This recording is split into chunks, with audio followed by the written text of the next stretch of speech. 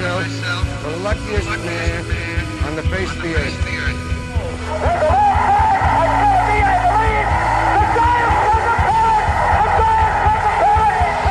Jeter ends his final game with a walk-off single. Here's a drive to left. That one is long gone. Catch the Rays, they are sitting on 13-0. Don't be afraid to catch the hottest team this year. Catch the Rays, catch the Rays. They have it all and they made it very clear. They have the pitching and they have the bats. Better look out, they are some cool cats. You better catch the Rays, they are sitting on 13-0. Welcome to the Long Gone Podcast. It is me, Michael, and with me is always S-Man. What up? Steve Ford. How's it going, man? It's going pretty good. Good. Well, Beach Boys action there. Weather's warming up. Figured it'd be a nice little song right there to get us in that summer spirit. Yeah. Instead of catching the waves, you're going to catch the Rays. It makes sense, man. They are taking the league by storm. Not one loss yet. They are the only undefeated team left in Major League Baseball at 13-0. Yeah, they're the third team to start 13-0, joining the I think it was the 87 Brewers and the Braves one year that started. I think in the 80s also started 13-0. So, do we know the record or no? I am not sure. Well, I think they got to be getting close to it, right? I mean, they have to be. I mean, by the time at 13-0, I mean, you're just pulverizing teams already. I mean, it's kind of crazy. I mean, they've had 10 home games, only 3 away games, I believe, up to this point. So, right. You could definitely see that the home has definitely been an advantage to them, which makes a lot of sense. But as the East is kind of going on with the first month here of baseball, you could kind of see that the East is very strong. I mean, you have the Blue Jays in second place along with the Yankees, and the Orioles are not too far behind. I mean, I was watching the end part of the Orioles game today against the Oakland A's where Adley Rutschman just knocked a game-winning home run in the 9th to beat the A's 8-7, and it's an exciting division for sure. I mean, the Red Sox, as the season goes, I mean, they lost 4 straight already, so they're going down, and it seems injuries are kind of coming up, and obviously, like you and I said, that pitching staff is pretty horrendous. But the Tampa Bay Rays 13-0 is just, man, that's unheralded. That's amazing. Absolutely. Yeah. So, their 13-0 record ties the best start in baseball history since 1900 with the Brewers in 87 and the Braves in 1982. So if they win tomorrow, then they'd have the best start at 14-0 in Major League history. So right now they're tied. Good on them. Yep. I think, so obviously the Brewers and the Braves both lost game number 14. So it's kind of incredible when you think about it because their rotation's pretty banged up. You got Tyler Glasnow, who's still on the IL. You have Jeffrey Springs, who is out. So it looks like he might be taking an IL trip. Zach Eflin, who they had in the offseason, I think they got him from the Phillies. He's on the 15-day IL. And then their relief pitcher, Sean Armstrong's on the 15-day IL. Man. And obviously, if you want to go a little bit further, one of their positions players, Jose Siri, is on the 10-day IL. So they're kind of banged up, but they're still winning baseball. And I think this is just a testament to how good their depth is. Yep. I agree. They are top-notch organization from top to bottom there. Isn't it kind of weird, though? You look at their team, then I'm not in love with their lineup. I'm not in love with the roster, but it just shows you. It just works. There's no like superstars. I guess you could say Randy Arozarena, maybe Wander Franco, maybe. Yeah. But the rest, it's kind of Shane McClanahan, obviously. Isak Paredes. I mean, what are we talking about here? I mean, this isn't. You compare it with something like the Yankees lineup that has Stanton and Judge and in that mix. I mean, what do we? It's weird, right? And it just shows you sometimes chemistry is better than star power. And they do it every year. It seems like they're always right up there at the top every year. Yeah. And they're always right at the bottom for payroll. They are. So it's great development and great chemistry and great managing, great coaching there. Yeah. So, and then you look at a team like the Tigers, who I knew when they were up 3-1 going into the ninth, I was like, yeah, they're going to lose this game. Seriously, man. Yeah. And they did. Yep. Yeah. Well, we kind of seen that coming. I mean, we know that they're not. No, the expectations are super low on the Tigers here, but they're not even up to, I had the expectation bar for the Tigers out super low, and they haven't even reached that level yet. They're going below even the lowest of lows that I thought for this team. Yeah. They, at this point, 30 wins, maybe. Yeah, maybe. Maybe. Wow. Yeah, it's just a heck of a start and to see with Tampa. Right. I mean, it's the powerhouses are starting to come out, and you're going to see as we move forward into the next month, which would be May here in about 2 weeks or so. We're going to see just how you're going to start seeing some teams pull away. You're going to see some teams kind of catch themselves in the middle. I mean, there's some bad stuff. I mean, there's some bad baseball out there. The Nationals aren't great by any means. The Phillies are really fucking suck as well. I mean, it's just aside from the Tigers, who are probably about the worst in the league. I mean, they're on a 6-game losing streak, of course, but you kind of got to look at the rest of the field. Everybody else, and the Oakland A's. Oakland A's are pretty horrific too. But they are. But for the most part, in the middle of the pack. I mean, the Astros are still trying to find their footing. The Angels had a lot of injuries. They have. The Angels, I feel like they always get off to quick starts.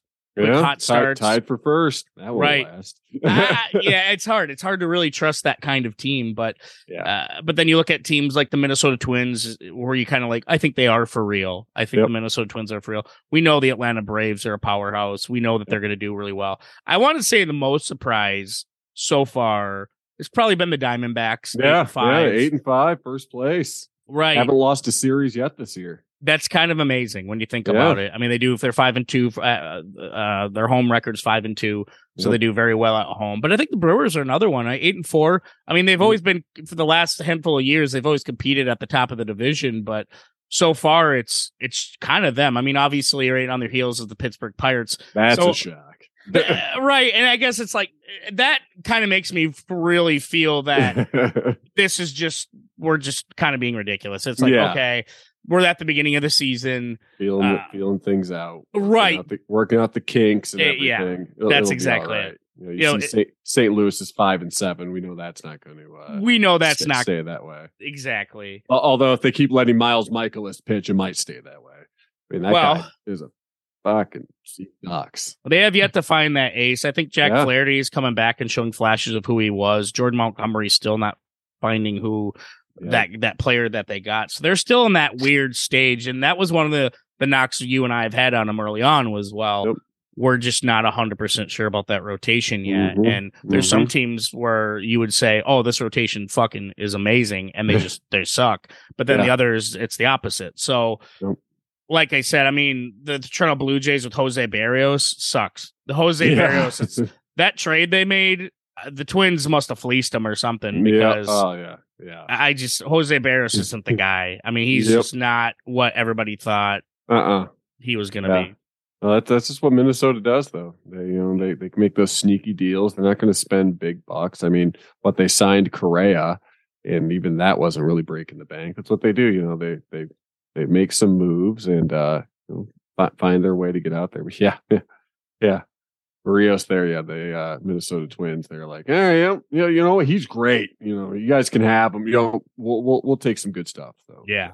In other news, did you end up seeing the Oneil Cruz collision at the plate? I did. So, what was your initial thoughts when you seen it? I thought maybe a little bit of catcher's interference, a little crowding the plate, in my opinion.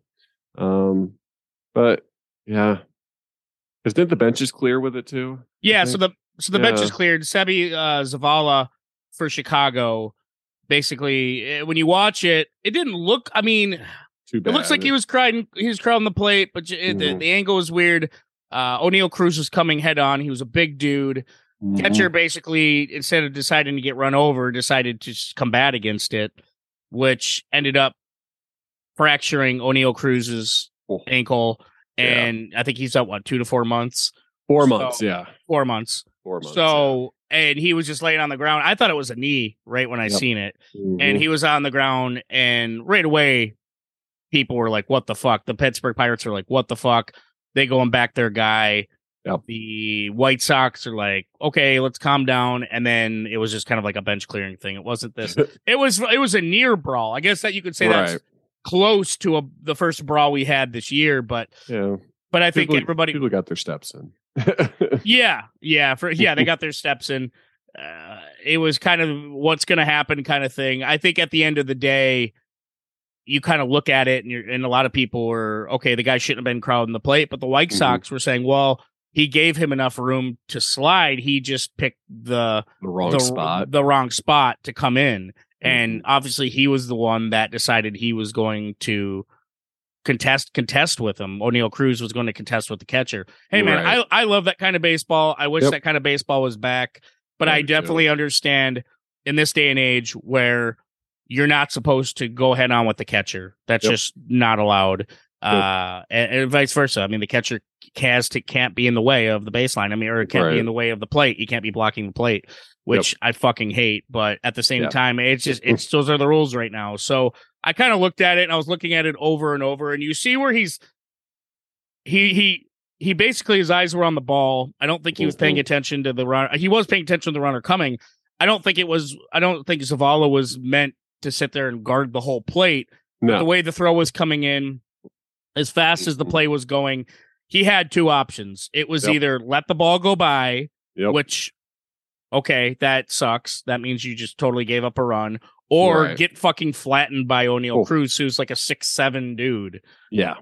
So I don't think Zavala had much of a choice in the matter. No. You know what I mean? I mean, there wasn't a lot he could do in that scenario. So I kind of look at it. I'm kind of behind Zavala on it just because I think everybody always blames the catchers when it comes to because we have these plays that happen and people blame the catchers while he's in the way because the runner is just trying to get to home. And it's like, I understand that, but the catcher also has to be worried about. I was going to say the throw. Catcher, I was going to say the catcher has to play too. You know, it can't just, the runner's coming home, I better just get out of the way and just let him score and just give up the run. No, he wants to get the ball and try and get the out.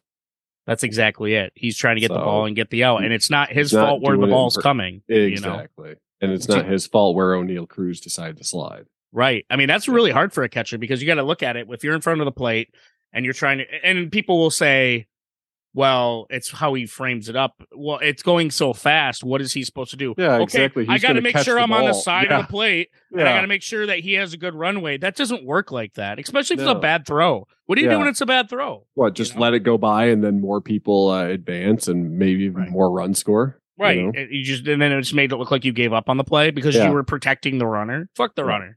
Yeah, exactly. Exactly. It's an unfortunate event for Oneil Cruz because the Pittsburgh Pirates really needed Oneil Cruz. I mean, I'm not saying he's the heart and soul of the team. We all know that's Andrew McCutchen, but at the same time, Oneil Cruz is the future star of the team. Yep. So I totally understand the frustration with Pittsburgh. I don't think Zavala should get fined. I don't think it should be him suspended. I think it's just one of those plays that we know was going to happen. This is plays in baseball you just can't avoid. It's going to happen. No matter if you make the rule about blocking the plate or not, it's just going to happen. Exactly. I mean, they do the same thing. You can't block a base with a runner, right? Because people used to put their knee down. People used to fielders used to do a lot of ways just to block the runner. And the same thing with the runner. The runner can't hook slide. They can't do certain things like that. So, but you're going to get those scenarios when it's a full-on game, when things are going so fast and you need to make a split-second decision. You're not going to be thinking about, I'm not blocking the base. I'm not. Am I sliding the right way so I don't catch this guy's leg or his hand or whatever the fuck. See ball, catch ball. Regardless of what's going on. All right? Yeah. So I don't think there should be anything for that. But when I saw it, I instantly I watched it a lot of times, and at the end of the day, I don't think Zavala was totally in the wrong. Now, I'm not saying, I mean, should he have left a little room? That would have been nice, but just the way the throw was, as fast as the play was, I just don't think Zavala had much of a chance. No, it was really just a bang type thing there. So yeah.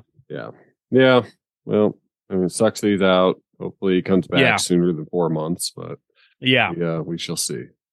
Yeah, so that sucks. But So the last part of our rundown, or I should say our headlines I want to bring up, and this was a late ad, but I had to see it. Steve, have you witnessed the legend, the amazingness that is the Orioles dong bong? Yeah, yes, I did. So when you put that in, I was getting ready to get set up here for the show, and I was like, "Oh, this wasn't on the headlines when I left." Yeah. So I took a look, and I was like, "Dong bong." Okay, so I looked it up, and I did watch a few videos. So basically, they're slamming water after home runs. It looks like in like a beer bong type contraption. Is what I'm thinking here, and that's very, it, man. very, very unique.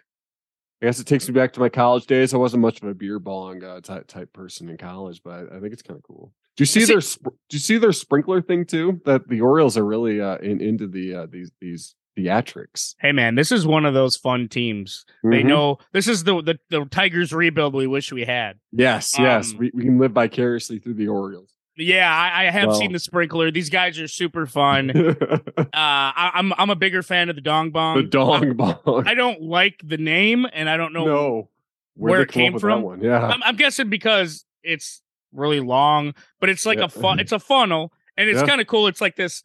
It's this orange funnel, like striped with the black of the Orioles, and then they just pour water or Gatorade down it. Yeah. Which is hilarious, and whoever hit the home run or whatever has to do it, and it's at the end of the dugout, and it's, I don't know, they call it the dong bong.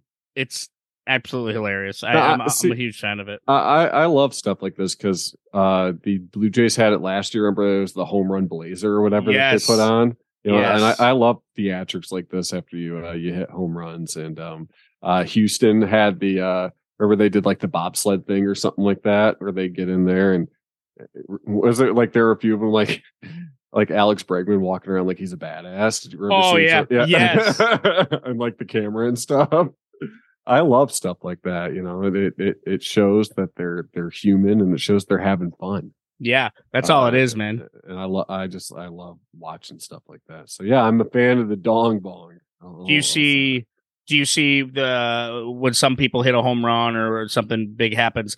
There's a one where they put them in like a laundry cart or some kind of. That's and just wheel them around and stuff. And they just wheel them down. I've seen that. That's an old one. You see people trying to row the boat or the cowboy hat with the Angels. It was always so funny. Remember I sent you that meme of Ohtani or whatever when he had the cowboy hat on. The cowboy hat. Yeah, there's some good ones, man. Oh man, there's some really good ones because some teams just have a lot of high fives, special high fives they do as they work their way down the dugout after scoring a run or bringing in a run or what have you. But the dong bong, I hope, is here to stay.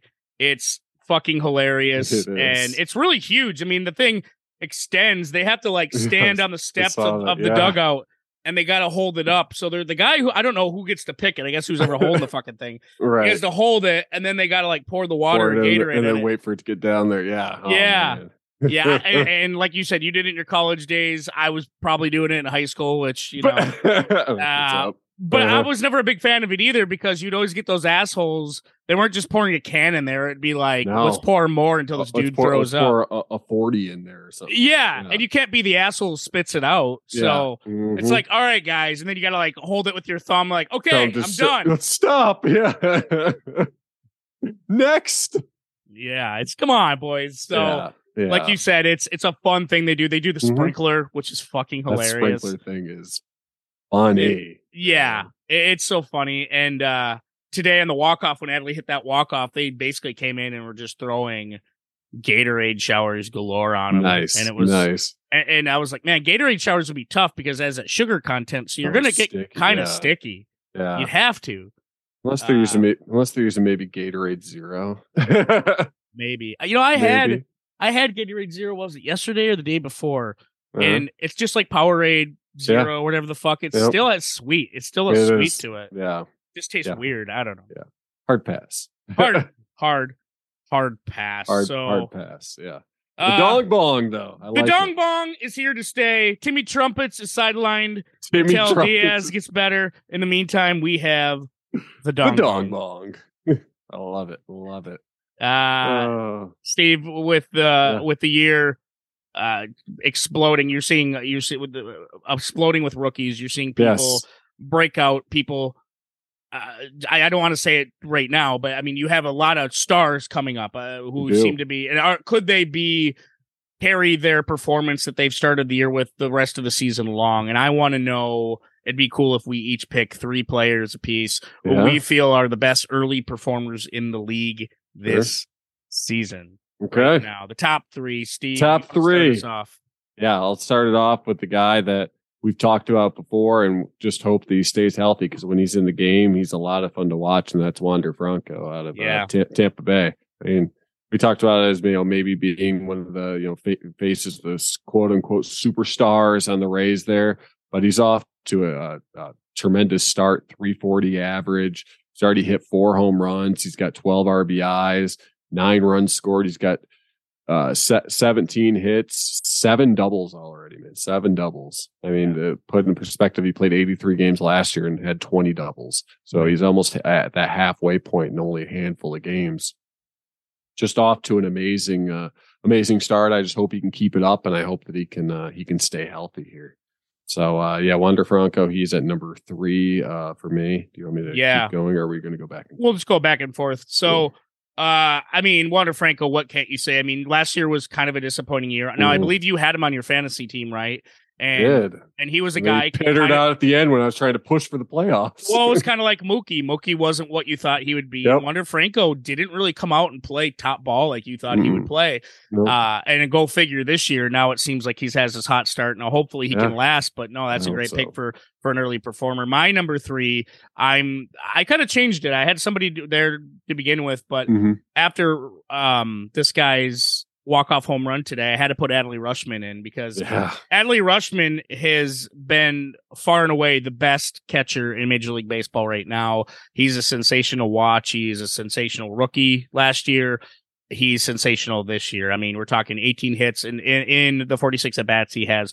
He's has 18 hits, only 3 home runs, but a 391 average, 8 RBIs. I mean, an OPS of 1.100. The guy's phenomenal, and every time he steps to the plate, pitchers have to figure out how they're going to pitch to this guy for one, and they're going to have to figure out like what we're going to do with this guy, because he can kind of hit everything. You pitch him inside, he can hit it. You pitch him outside, he has the ability to adjust and hit it. He can hit breaking stuff amazingly. He's one of the best breaking ball pitchers I've seen so far, or breaking ball hitters I've seen so far. And behind the plate, he's a magician. I mean, the way he's working some of these no-name pitchers for Baltimore, it's just, buddy, I think we have, I knock on wood, I think this might be the next Johnny Bench, man. I mean, he comes to the plate and he's already a threat, man. He's just, he has that cool, he's just that cool look to him, man. So Adley Rutschman for me, as an early performer, comes in at number 3.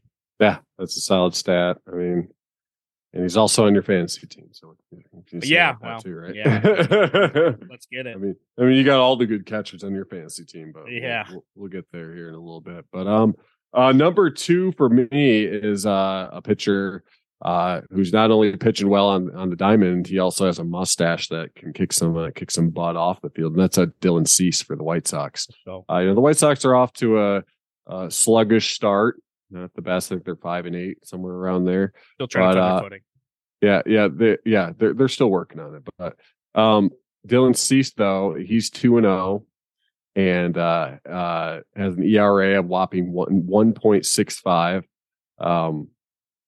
He's only given up 6 hits in 3 starts so far, and only 5 runs, of which 3 of those are earned.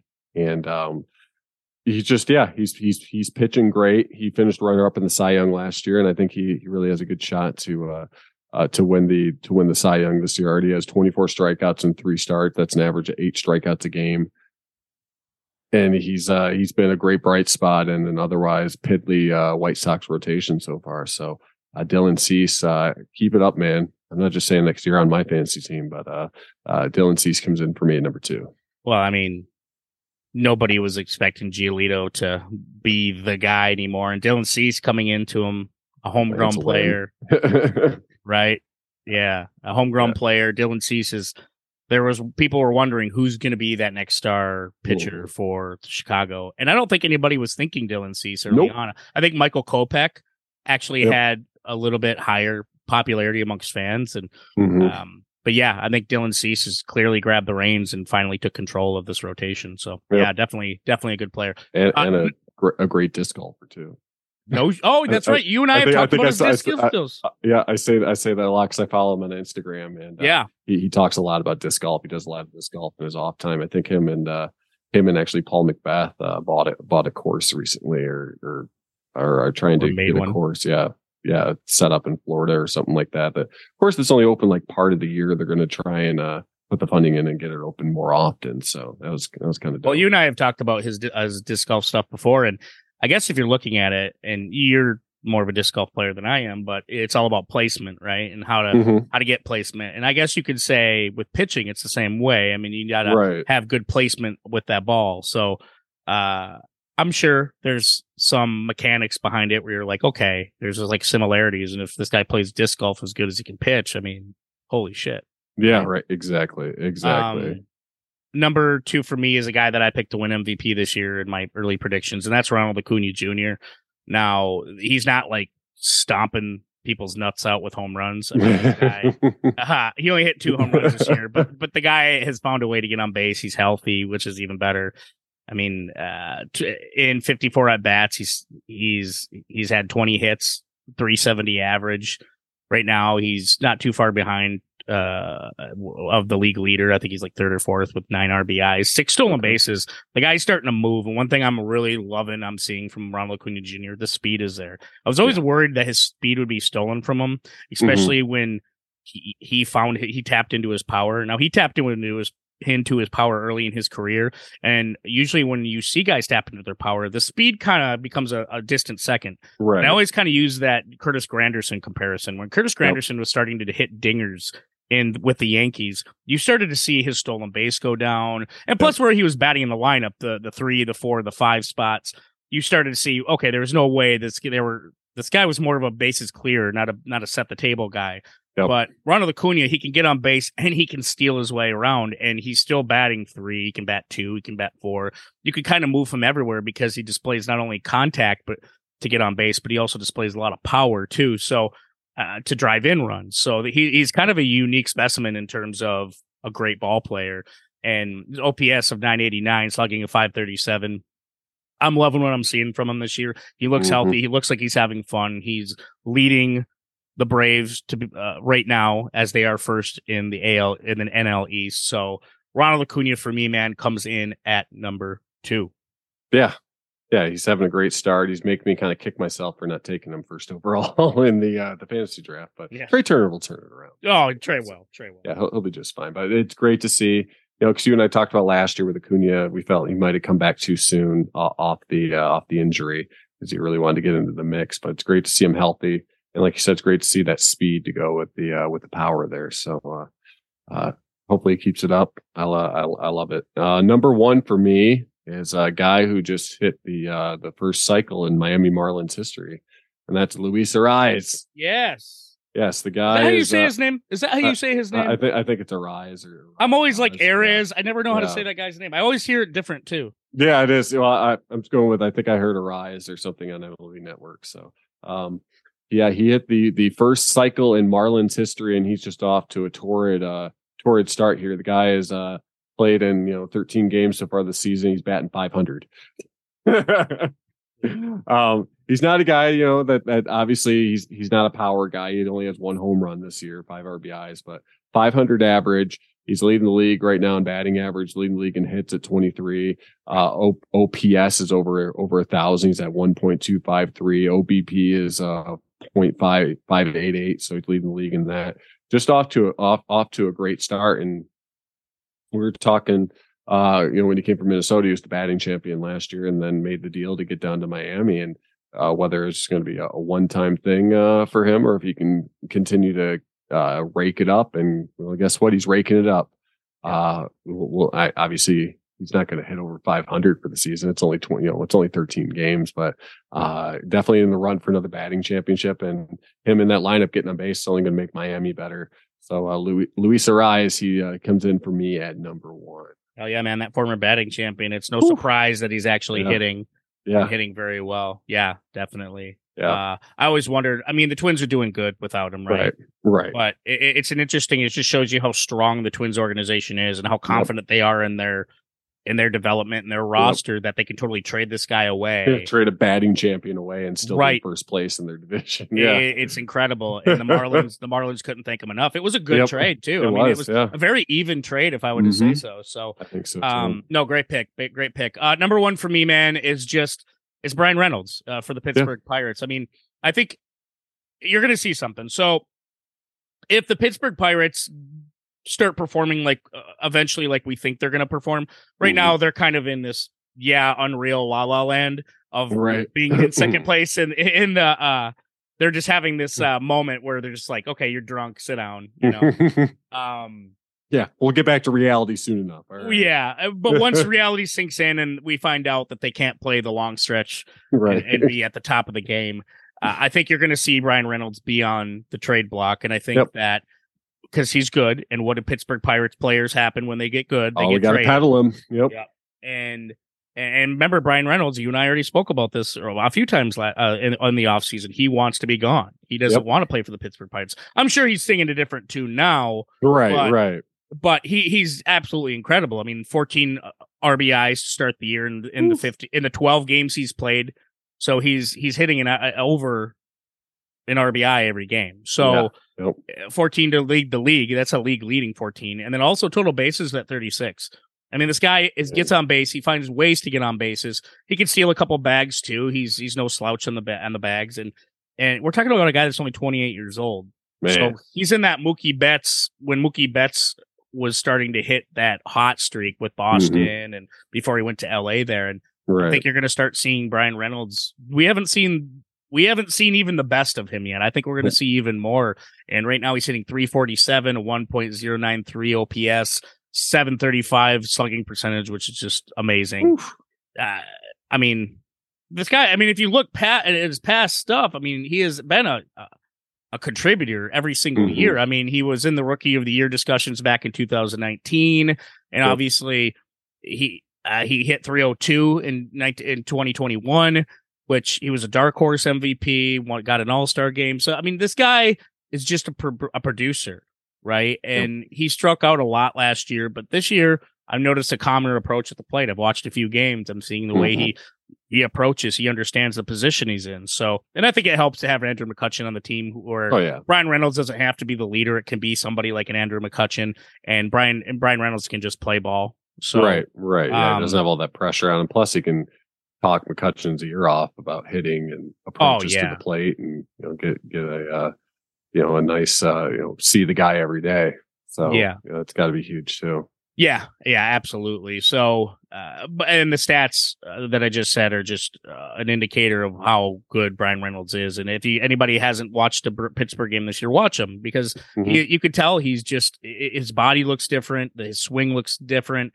You could tell he's just maturing in his game so much that he could be potentially a star. So, Brian Reynolds right now comes in for me at number 1. Nice. And I'd be remiss to not mention Shohei Ohtani is off to a great start. He would be an honorable mention for me because he's doing it on both sides.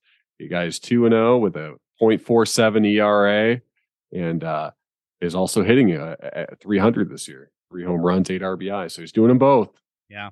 And doing them both very well. Yeah. I mean, we could have extended this list way beyond because there's so many good performers that are just playing out of their mind right now. But it's so hard to get a feel so early in the season. Last week, last week, you and I think at one point the Phillies were like 1-4 at that time. Yeah. And we're not hitting panic buttons by any means, but even then it was like, I mean, we can't really talk too much about the future of what this team, any team could look like. Trey Turner's not doing good. The Phillies aren't doing great. We can't really say much because we're not even a month into the season yet. So I think once we get a month or two in, we'll get that feeling.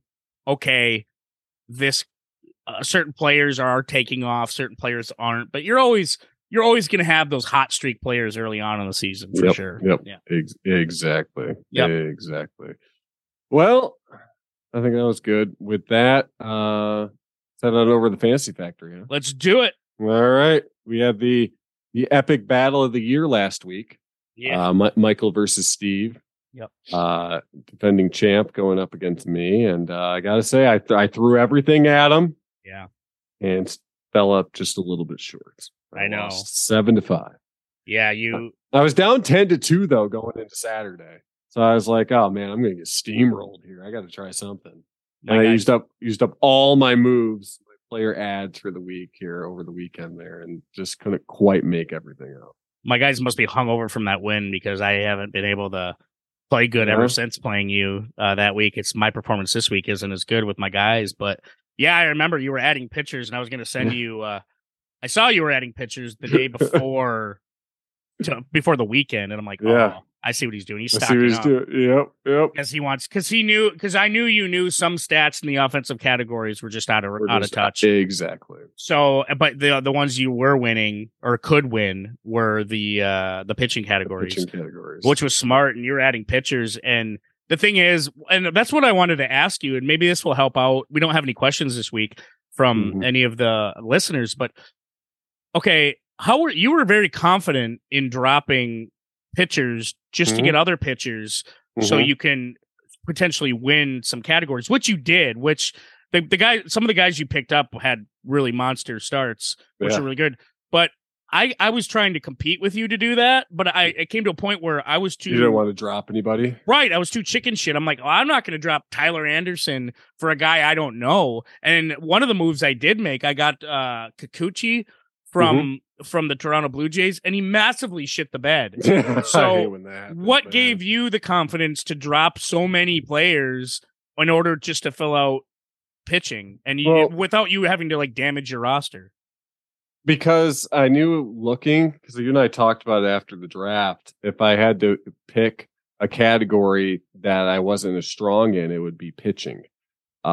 If you noticed when I was picking up pitchers, I didn't drop many offensive players because I like all my offensive players. I was scared to actually drop some of the players that I had offensively, except for Torkelson. That guy blows. So I was able to drop him, but I had like two or three starters, I think, that I would not drop, but everyone else was fair game. So if you noticed, I kept dropping the same spot, like Miles Michaelis. That guy had like 3 starts in a row or 2 or 3 that were just absolute crap. And I was like, I have no fear. I'm not going to, last year I was guilty of holding out hope that the person was going to turn it around. So I was gun shy on dropping people. This year is kind of a different mentality. I was going to keep, I'm going to keep Dylan Cease. I'm going to keep you Darvish, and I'm going to keep, one of my other starters, and I was going to keep my 2 relievers. And then there were still like 3 or 4 other pitching spots that were available. And those ones would just be a revolving door that I just bring people in and out of. So, I wasn't going to, I was going to, not wait and hope for the best this time. So I felt comfortable saying, you suck. You're gone. Maybe if you turn it around, you'll still be around. I can pick you back up the next time around. Because spoiler alert, Miles Michaelis is still available on our waiver wire if anyone's interested. Yeah. So yeah, no, it was just one of those. Because I got that way with my offense where I was like, I don't want to drop any of these guys. These guys are too good. So yeah, I have about 3 or 4 roster positions on the pitching side where I just felt comfortable just rotating people in. And if the people start giving me 2 or 3 starts in a row that are good, then I'll hold on to them. But I'm still doing that this week where I'm just rotating those same spots through. It's kind of going okay. I mean, it's a smart strategy for anybody out there playing fantasy baseball. I mean, I always make sure in my lineups I have 1 or 2 spots, usually just 1 spot, where I can always drop somebody and pick somebody up. That way, if I need an extra pitcher at the week, just to see if I can say a guy's like getting me in strikeouts, but I'm within distance. But I know like if I have 1 or 2 starters more. Then I can do that. And that's a smart move too. And that's what I was looking at with you, because I started looking ahead. Like I start playing, if we were going to play like a chess match. So I looked to see how many pitchers you had on Saturday or something. Yeah. Say, all right, Mike's got 2. If I'm going to make up any ground, I have to get at least 4. So I'm going to go. So that's when I started making moves, trying to double up. And then I was like, oh no, he's making moves now back. It's like, oh geez, that's okay though. But that's where you got to go when you try and make up ground. You got to try and look ahead, because if you're not looking ahead, trying to make moves and just hoping it all works on the weekend, then by the time you hit Sunday and you have no starters, then you're like, oh, well, I'm screwed. All right, well, it's been fun. Yeah, that's always the tough part. But It's a smart thing. I mean, and especially one thing, it's easier to do that with pitchers, I guess. Well, maybe not, because I've seen people because I feel like in a 12, what do we have? 12-team league. So 12-team league, yep. The talent pool is still pretty good in terms of what you're picking out of the pool. I mean, there's still pitchers that aren't picked up that you can say, okay, this guy is going to have a big start because he's going against the Nationals. Yeah, you got to look at the matchups. That's why I always do too. If I see that they're playing like a crappy team, I'll say, all right, this person's going to probably have a good day today because they're going up against the Nationals or they're going up against the Reds or something like that. And I know, all right, this is going to probably be a good day. But if I see a pitcher that was hot a couple of starts before, but I see they're going up against like the Yankees, I'm like, nope, I'm good. you know, I mean, stranger things have happened. Maybe they'll steamroll the Yankees, but I'm not going to take a chance on that. You know, I've seen that with Cutter Crawford with the Red Sox. He was having a couple good starts. Of course, one was with the Tigers, and I'm like, okay, this is not the real Crawford I know. I know that he's going to shit the bed when he goes against Tampa Bay, and he did. You know, and he did. So it's I see what you totally mean. It's like, okay, I can see down the line. Yeah, he might be well against these teams, but down the road, he's not going to be as good. Yeah, when you actually face his talent, it's going to show who he really is. Yeah, so, totally. I look at those matchups. Absolutely. So, Steve, this is the first time this year we're doing it, man. All right. Starter sit this year for fantasy baseball. Anybody who's new to listening, we do starter sit every year. And Steve, I just rattle him off. It's a speed round. Steve, I give him two players. He picks one, who to start in that position or who just to start in general. Steve, are you ready to go? Let's cue the music. Okay. Gunnar Henderson or Volpe for shortstop? Gunnar Henderson. Okay. Max Muncy or Whit Merrifield in the infield, second base? Merrifield. Okay. CJ Cron or Seth Brown? Give me Cron. Okay. Cedric Mullins or rookie sensation Jordan Walker? Walker has been hot. Give me Jordan Walker. Anthony Rizzo or Freddie Freeman, battle of the first baseman? Ooh, give me Freddie Freeman. Battle of the DHs, Shohei Ohtani or Jordan Alvarez? You're dishing them out here. Ohtani. Good luck with the next one. Rafael Devers or Austin Riley? Austin Riley. Okay. Andrew Vaughn or Rowdy Tellez? Andrew Vaughn. Okay. Xander Bogaerts or Bo Bichette? Bogaerts. Yoan Moncada or Anthony Rendon? Oh, you got Moncada on here, huh? Okay. Give me Moncada. He's been doing well to start the year.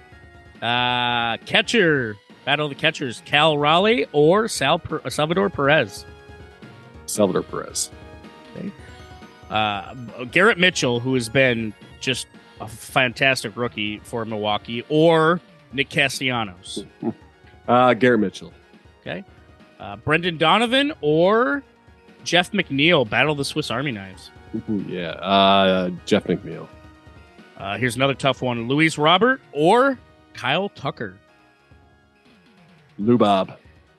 Okay. Jorge Mateo, did you see that awesome play he had yesterday?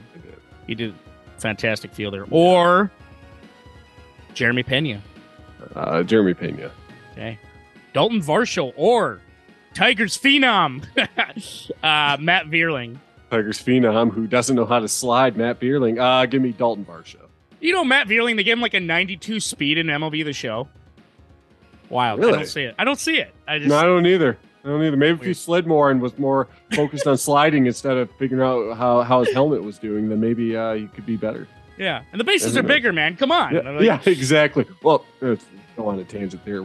Going back to the Tigers. Sorry, small tangent. Did you see on Sunday where Spencer Torkelson had a bang play at first and he totally missed actually touching first base? Yeah. And I said to my brother, I was like, these bases are bigger. How did he miss first base? I know. It's like, dude, you can't hit water if you fell out of a boat. Like, come Seriously. on. Anyway. George Springer or Corbin Carroll in the outfield? George Springer. Good luck with this one. Mike Trout or Aaron Judge? Oh, come on. Aaron Judge. Okay. This guy I'm going to name, it could have easily been on our list for breakout players to start the year, early performers. James Outman with the Dodgers or Byron Buxton with Minnesota? Buxton. Okay. And last, the battle of the best catchers in the league, Adley Rutschman or JT Realmuto? Right now, I got to go with Rutschman. Freshman it is. Yep, Okay. yep. What do we got for waiver wire? All right. So, here's 3 players that I was looking at that you can pick up, hopefully to help your team, boost your team here off the waiver wire. First is a reliever, Andrew Chafin out of Arizona. He's up 26% in Yahoo leagues. Had a save in 5Ks last week. So if you're looking to pick up a reliever, Arizona has been a very nice bright spot this year. So if you're looking for a relief help, look at Andrew Chafin. Second is Isaac Paredes out of Tampa Bay. He's up 52% in Yahoo leagues. Hit 318 last week with 2 home runs and 8 RBIs. If you need a little boost to your offense, go ahead and look at Paredes. Spoiler alert, I picked him up in our league. Third would be Garrett Cooper out of Miami. He's up 12% in Yahoo leagues. He hit 348 last week with 2 home runs and 6 RBIs. So those are the 3 players that I'm looking at on the waiver wire. Nice. Good first waiver wire for sure. Isaac Paredes, man. Wow. Yeah, we'll see though, because he's very touch and go. Like he'll be hot for a while and then he'll go on like a 2 for 20 slump or something like that. So he kind of reminds me of like a young Avisail Garcia. Remember him? Yep, I do. Yeah, where he can torch you for a while and then fade into the sunset. Absolutely. Yeah. Well, Steve. Yeah. Ready to go to collection corner? Oh, I'm ready. Let's go. Yeah. Up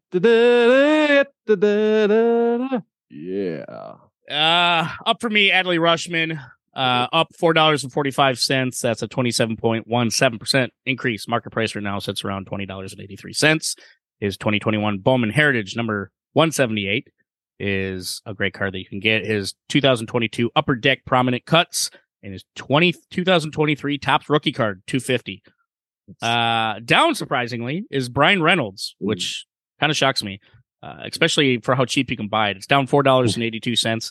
That's a 32.92% decrease. Market price right now sits a whopping $9.82. Ouch. I'm sure as more people get to know the Pirates and know him more, and maybe it will be up. I'm not sure, but most of his rookie cards, all his 2009 rookies and 2016 draft stuff you can get for cheap. His 2019 Topps Chrome Update number 29, his Topps 2019 Gallery, that's a number 12, and his draft card is 2016 First Bowman Draft Rookie Card. Steve, what do you got? All right. Up for me this week is Joe Morgan. He's up $28.46, or a 208.65% increase to a market value of $42.10. Up cards for Joe include his 1970 Topps number 537 and his 1966 Topps number 195. Surprisingly down this week is the mustache man himself, Dylan Cease. He is down $5.04, or a 62.0% decrease to a market value of $3.08. Down cards for Cease include his 2020 Topps Chrome Ben Baller rookie, number 43, and his 2023 Topps All Aces, number AA-22, number 299. Fucking go. Yeah. Shall we get the candles out here, celebrate a birthday? Do it. All right. It's a happy heavenly birthday to Cleveland pitching great Addie Joss, born on April the 12th of 1880. Josh compiled a 160-97 win-loss record with a 1.89 career ERA at 920 strikeouts and a .968 whip. Played for the Cleveland Bronchos / Naps from 1902 to 1910. I believe he passed away super young from like meningitis or something like that. Career highlights include MLB wins leader in 1907, 2-time MLB ERA leader in 1904 and 1908, pitched a perfect game on October 2nd, 1908, pitched 2 no-hitters in his career, MLB record .968 career whip, and he's part of the Cleveland Guardians Hall of Fame. He was inducted in 1978 to the Hall of Fame by the Veterans Committee. A little fact about him. The first All-Star game was played as a benefit for Josh's family on July 24th, 1911. He had passed away earlier in the spring. Like I said, I believe it was meningitis or something like that. Wow. The Naps invited players from the other 7 American League teams to play against them. The game was attended by approximately 15,270 fans and raised nearly $13,000, which is the equivalent of $378,000 today to help Josh's family members pay remaining medical bills. The Naps lost the game 5-3. A guy who got in, I mean, he played only 8 seasons, so it makes you wonder what he would have been if he would have played more. And also, I mean, the Cy Young Award wasn't created till I think the 50s, 1956 or 1956, I believe. And he, I'm sure if they had it back then, he probably would have won. Yeah. So this is one of the veteran committee's election Smart idea on this that one. I really like. Yeah, this is the one that makes sense. You're like, okay, good for this guy. This guy deserves to be in. Yeah. Passed away at the age of 31, I believe. Yeah. Tough, man. So happy heavenly birthday to Addie Joss. Happy birthday, man. Yeah. Well, that's a show. That's a fucking show. Oh yeah, that was a show. Actually, I was going to bring up one more thing. Is I was at Easter with my brother over the weekend, and he actually is not a fan of the pitch clock. No. Did you slap him in his mouth when you said it? No, I did not. He brought up good reasons. He was talking about how he feels like baseball is trying to compete with NBA and NFL as far as like, play clocks and things like that to try and speed things up, but it takes away from the integrity and what you like about baseball. It's just how relaxed it is. Yeah. I mean, I totally get that. I mean, I told him I'd bring it up here on the show here just to, Yeah. I mean, it makes a lot of sense, but there's a lot of arguments for it, right? There's a lot of arguments for it. I mean, and I can see it. The old guys, old school guys, because your brother's not an old guy, but the old school guys who like that. I can see that for sure. Yeah, but for you and I, we always talk speed. We always talk speed. And I told him, I was like, that makes total sense. But you know what I like? A game getting done in 2.5 hours. Yeah. But hey, if you also look at the game, Steven, you and I are like big historians of the game. Yep. How we love the history of the game. The game has always evolved. Yep. Exactly. It has always evolved, whether and how it played. I mean, up until a certain point in time, they didn't even throw curveballs. Right. Those were outlawed. And then as that progressed, the rules changed. I mean, suddenly, remember, I mean, it's just always evolving. This just the style of the game, the play of the game. And it came into this early 90s, and then it started slowing down a little bit. And then you started getting to the 2000s. It dramatically slowed down. So I totally understand that. I think that's and there's a lot of people who do have that argument. But at the same time, it's just when you're watching it on a TV, it's really nice that it goes by a little bit quicker now. Yes. Yeah. And it, like we talked about, it keeps you intrigued more. You're not going to your phone checking Twitter every 5 minutes because so-and-so is scratching their balls and adjusting themselves, Right. And you and I have always said, this is the player's fault. This is why it's like this. So, and maybe like people like your brother who aren't a fan of it, look at it this way. There might be a time where they take the clock away once the game speeds up. Once players get acclimated in the lower level and the lower levels and used to, okay, we it's a constant movement. We got to hurry this along with and they might just take the clock away. Yeah. Because the game has situated itself out. The only reason they did this is just they had to go make it faster. They had to figure out a way to speed things up. Yeah. And this was the way to go. So. Yep. So it's just, things might change. Who knows? But in the meantime, it's been fun to watch. And I'm liking it so far too. And sometimes the shift, I'm not a big fan. I wish they would bring back the shift just because that's a different time for a different show. But anyways, we'll get into that another time. But anyways, Steve, it's a show. Yep. Thanks everybody for listening. Man. Be sure to send in your questions to us on our social media at Michael J. Dalt or at Steven.Ford02. Yep, that's right. Yep. As well, man, we got some good stuff in the weeks ahead. Yep. And we will catch you guys all next week. Deuces.